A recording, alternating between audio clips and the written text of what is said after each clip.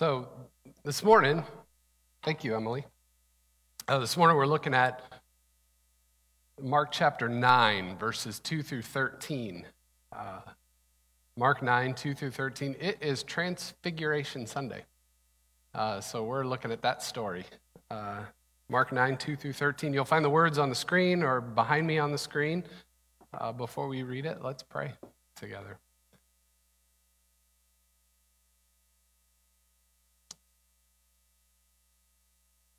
Oh, Father, Son, and Holy Spirit, we come to you again.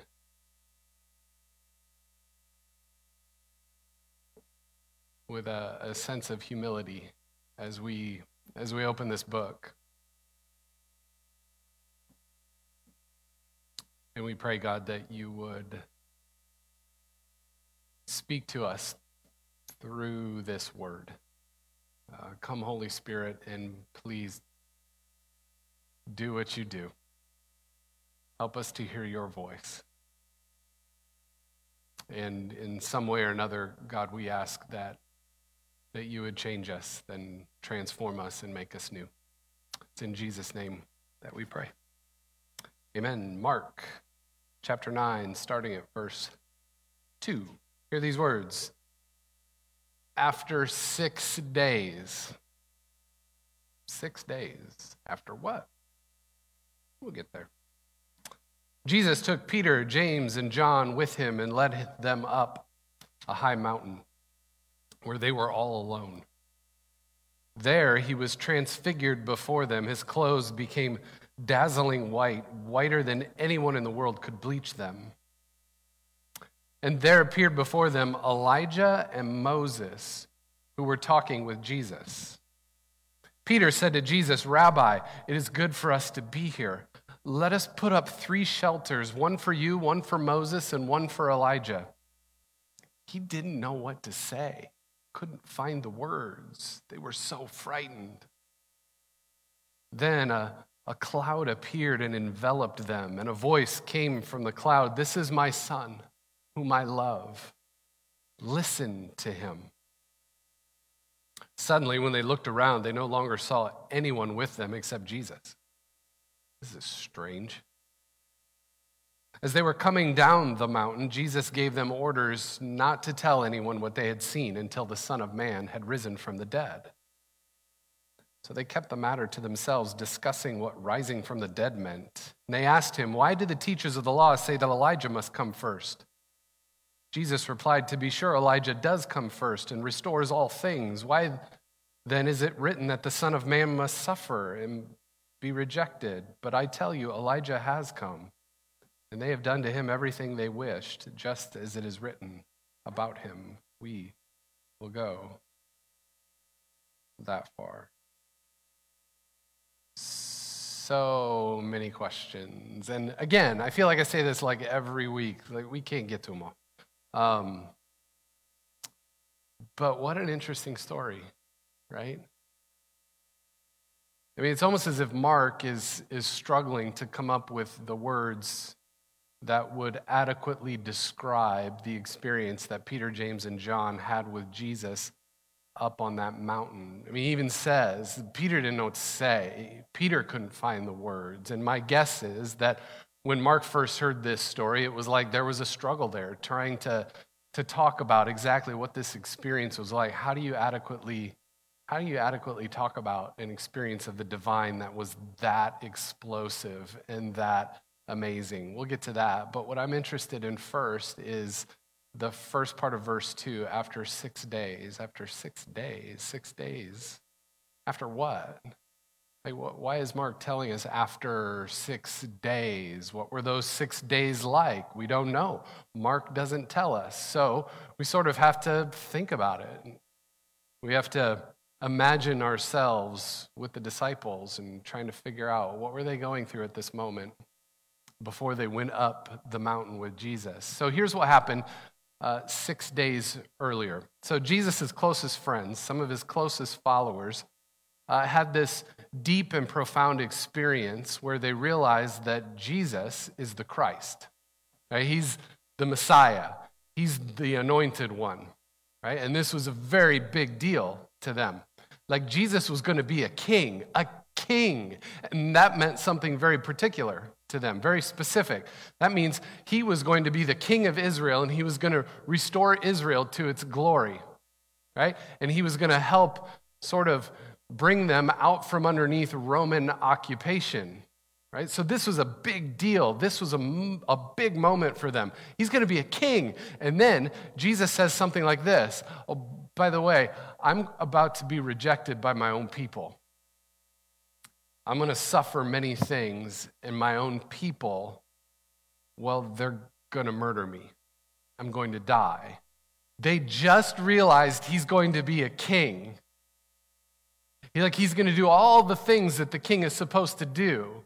And then he says, "No, actually, I'm going to die."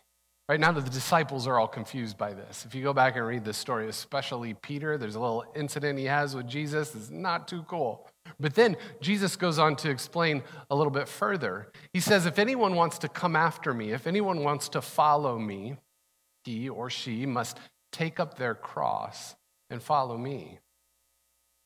If you want to save your life, you're going to lose it. But if you lose your life, if you give away your life for me and what God is up to in the world, you will live the most extraordinary kind of life. Right? You must be willing to voluntarily suffer, to give yourself away. If you give yourself away, you will have the most extraordinary kind of life. After 6 days. Now, that's what happened, and then there's 6 days in between, and I have to imagine those 6 days must have been filled with all sorts of questions and confusing conversations. Their dear friend just told them he's going to die very soon. His own people are going to reject them, and they're going to end up murdering him. I imagine they were scared, they were frightened, they were nervous, they were confused. None of this made any kind of sense. How were they going to watch their good friend suffer and die? What was their life going to be like? Did this whole movement that Jesus seemed to have started, was it just going to die with him? Like all kinds of confusing questions and conversations for 6 whole days. And then Jesus brings them up on this mountain, and they have another deep, profound experience of the divine in and through and with Jesus. It's almost as if Jesus is communicating to them. So they've had like a whole week of confusion and scared time, and they don't know what's next, and all kinds of questions, and they're not getting answered, and they're being called to give themselves away, and they're hearing that they have to suffer, and then Jesus brings them up this mountain. They have this profound, deep experience with the divine. It's almost as if Jesus is communicating with them, yes, this is going to be hard. Yes, there will be suffering, but no matter how hard life gets, no matter how much suffering you have to endure, no matter how messy and confusing and dirty and weird things get, God is on your side. I will be with you, watching over you. Oh, for them, it must have been like, wow. Mind-blowing experience up on that mountain, right? Now, I imagine that they never would have imagined that they would have had this kind of mountaintop experience with Jesus up on that mountain. I mean, 1 minute they're winding their way up a rocky mountain to spend time with Jesus alone. Now, they had to be feeling pretty good about themselves, right? Jesus had singled the 3 of them out. He had chosen them.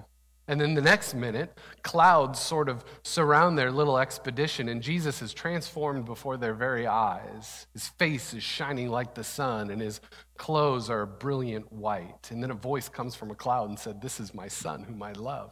Listen to him." Seriously, how do you take all of that in?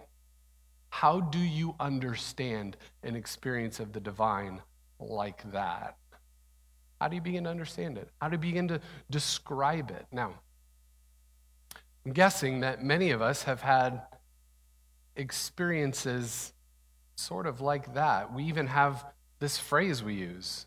I've had a mountaintop experience. It's those experiences where you experience something so deep and so profound that you hardly have words for it. Like there's something bigger and bolder and more meaningful going on just underneath the surface. You know what I'm talking about. It's the day your first child was born. You're like, oh, there's something more happening here. It's the day you walked towards your groom, or you watched your bride walk down the aisle towards you. It's the time where you stood on the edge of the Grand Canyon. You're like, or it's when you're up in the mountains of Colorado and it's nighttime and you're like, oh my goodness, I had no idea there were that many stars. And you're feeling this small, but you feel like you're a part of something much, much bigger than yourselves. It's those times when you experience something deep in your heart, something more real, something more authentic than you've ever experienced before. And at the very core of your being, something or someone is behind it all and made it all, is in charge of it all, and somehow you're connected with that one. How do we make sense of those experiences? Have you had experiences like that where you're like, I'm overwhelmed right now? How do we make sense of them? Because here's the thing, there's something I think deep down inside of each of us that tells us that those things have to mean something. Like there's something going on here. What does it mean? Or why do we have experiences like that? Or why do we find ourselves caught up in experiences like that?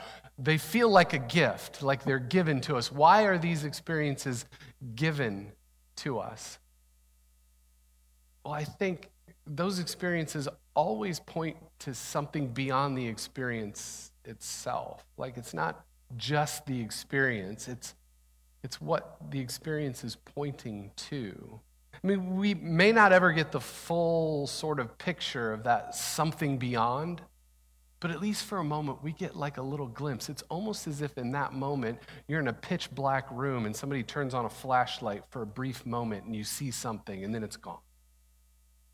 So maybe if we sort of figure out what this experience for the disciples pointed to, maybe we can go back and re-enter those experiences that we've had and maybe understand them a little bit more deeply. So I want to say a few things. The first thing is this. I think it's a no-brainer, but it actually might be the most significant thing. So let's think about the story again. All of a sudden, they're walking up an ordinary mountain that's an ordinary trail. It's very ordinary, and then suddenly, Jesus starts shining like the sun and talking with Moses and Elijah, who've been dead for hundreds of years. Right? And if that weren't enough, a bright cloud appears, and God's voice speaks out of it, and it was overwhelming. It was an overwhelming experience of God that the disciples had never had before. And these sorts of experiences, I think, always point to a God that is greater than we can ever fully experience. It's a good thing, too, I think, because I think sometimes we religious people, we could use a good dose of the overwhelmingness of God. Because sometimes I think we get a little too comfortable. And I think sometimes God feels the need to let us know that God is God and we are not, because we like to pin God down. We like to define God. We like to almost put barriers around God so that we can feel like, oh, if we get this right, then my life feels better and more safe and good. But then we have experiences like this, and it's like, nah, man, you're just scratching the surface. There's so much more going on here than you could ever understand. Like this God that we have come to know ultimately remains unknowable, at least for now. I think my dad, a few months ago, maybe it was more, I didn't go back and look, but he shared a quote, and I think he did. Dad, he's watching. You'll have to tell me later if he did. It's a quote by Annie Dillard, and it's amazing, and it captures this idea perfectly, so I'm going to share it with you too. So why do people in churches seem like cheerful, brainless tourists on a package tour of the absolute?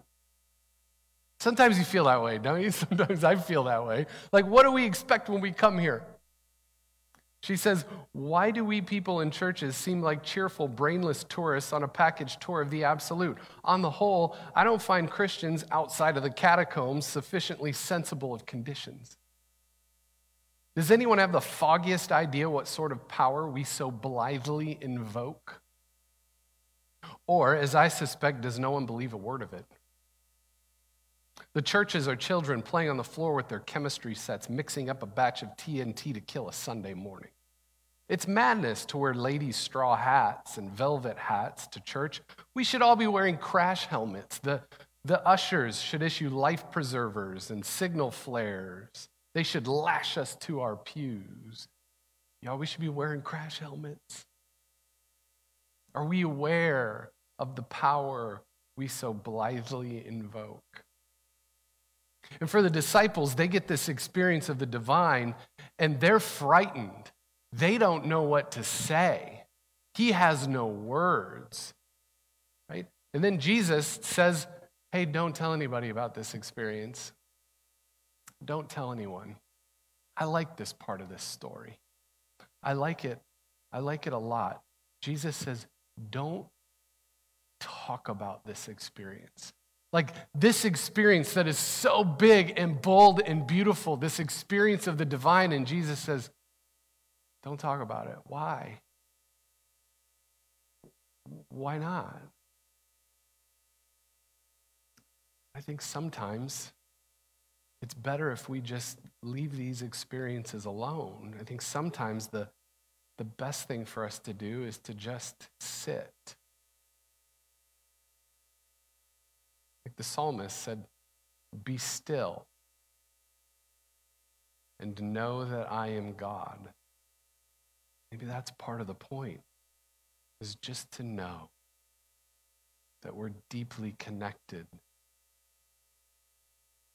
to the one who made it all, to the one who's in charge of it all. Because sometimes talking about experiences like this it just doesn't seem to help. In fact, sometimes I feel like talking about these deep experiences, these profound experiences of the divine, does the exact opposite of what we're trying to do. We're trying to extend the moment.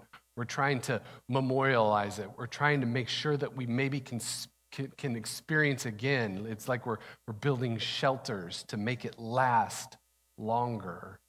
But sometimes when we use words, it just tends to trivialize these experiences. I mean, if you have kids, try to just explain what it was like experiencing the birth of your child.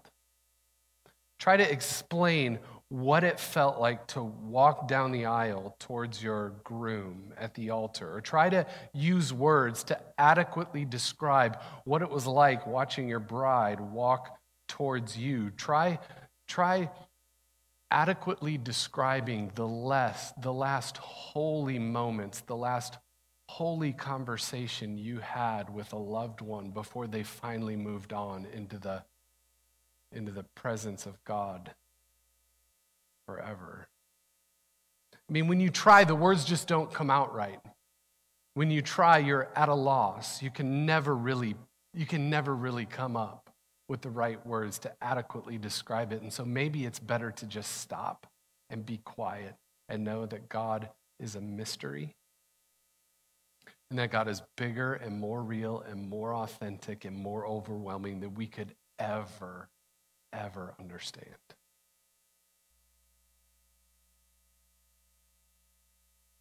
So think about those moments. Because I think those moments also do something else. I think those moments, they change us. I think they're transformative. And I think they actually prepare us to live differently in the world. Like, I think these moments really do point to a different way of living as we make our way in this world that is so often confusing and messy. Think about it. Up on a mountain, you see things differently, right? You see things totally different. differently. From that vantage point, you begin to see the world in a different way. In a sense, you almost get a God's eye view of things, right? And for Jesus and his friends, they didn't then come down the mountain all alone. Jesus came with them. They came down the mountain together to make their way together in a world that is often messy and confusing. And I think what's great about this story is what happens next. Right? What's great about this story is what Jesus' friends see when they get down the mountain and into the valley below. They see the very same power that they experienced up on that mountain. They see that power made visible in another way as Jesus heals a helpless little boy who has an unclean spirit. Like up on the mountain, down in the world, it doesn't matter. God's power is everywhere available. These mountaintop experiences remind us that there's a whole lot more going on down in the valley in everyday life than we're often aware of. And maybe if we just paid a little more attention, got tuned in to the divine by those sort of experience, we'd be able to pay attention and see it happening, experience it, live in it, through it, and with it in the everyday. So when I was a pastor in Michigan, I took a trip to India. And I've talked a little bit about it before, but there are many points on that trip where it just wound up giving me these mountaintop experiences, not literally on mountaintops, but these experiences of the divine that was just really profound. And I could try to describe to you what it was like, but I just told you it's better not to, so I'm not going to because I couldn't find the words to do it anyway. So the best thing I can say about that is that God is alive and well and moves in ways that we can hardly describe. Like I saw things and experienced things there that I can never really speak about or talk about. I saw God move among a forgotten people in an unknown land. I mean, sometimes I caught myself doing it about 3 weeks ago. We've got this globe in our house sitting on one of our bookshelves, and I'll spin the thing around and I'll find India. And I'll look at just how far away that is from here. Literally the other side of the planet. And I'll think about how I saw God move among a forgotten people in an unknown land all the way on the other side of the world. And I remember thinking back then as I was experiencing it and thinking now that if God can do something there, well, then there's no place that's out of the reach of the divine. Like there's no possible way you can look at the world the same way you used to, right? And I think for me, I wound up not looking anymore for the movements of God in the big, the magnificent, the ways we like to see and experience on a mountaintop. We all crave these experiences. We want them. But now you're a little more attuned to the movements of God in the seemingly small, seemingly insignificant ways, like a helpless little unnamed boy being freed from an unclean spirit in some unknown little house, right? Like a neighbor, helping a neighbor, or like someone bringing a meal to a friend or an acquaintance after they get released from the hospital, or like someone coming over and cleaning your house after you've been sick for a while or because you're grieving. Because I think these mountaintop experiences, they change us, they transform us, they point to a different way of living in the world. I want to point one last thing out. This particular mountaintop points to a second mountaintop in the story that Mark is telling. So Mark's doing a little foreshadowing here, and he's really good at it. So here's the deal. Jesus could have stayed up on top of this first mountaintop in all his glory. He could have claimed it for what it was, big and bold and beautiful and magnificent, but he did not. No, he came down the first mountain on purpose in order to head toward the second mountain. And the second mountain isn't as big as this first mountain. In fact, it's more of a hill, really. But what happens there is every bit as glorious and every bit as real and awesome as what happens on that first mountain. The second mountain, too, reveals just how big and real and awesome God really is, and also has a way of transforming us. And on the second mountain, Jesus isn't dressed in shining clothes, and he isn't shining like the sun, but he's covered in blood and sweat. He isn't flanked by two prophets, but by two thieves. His body broken, his blood poured out. And there, on that hill, hanging on that cross, giving his life away, he again points to a different way of living. A life of sacrifice, a life of generosity, a life of grace, a life of self-giving love. That's where the life of Jesus is headed in this story. After we read about him on the mountaintop, that's where his story is going, and that's where our lives are headed too. But only if we're willing. Let's pray.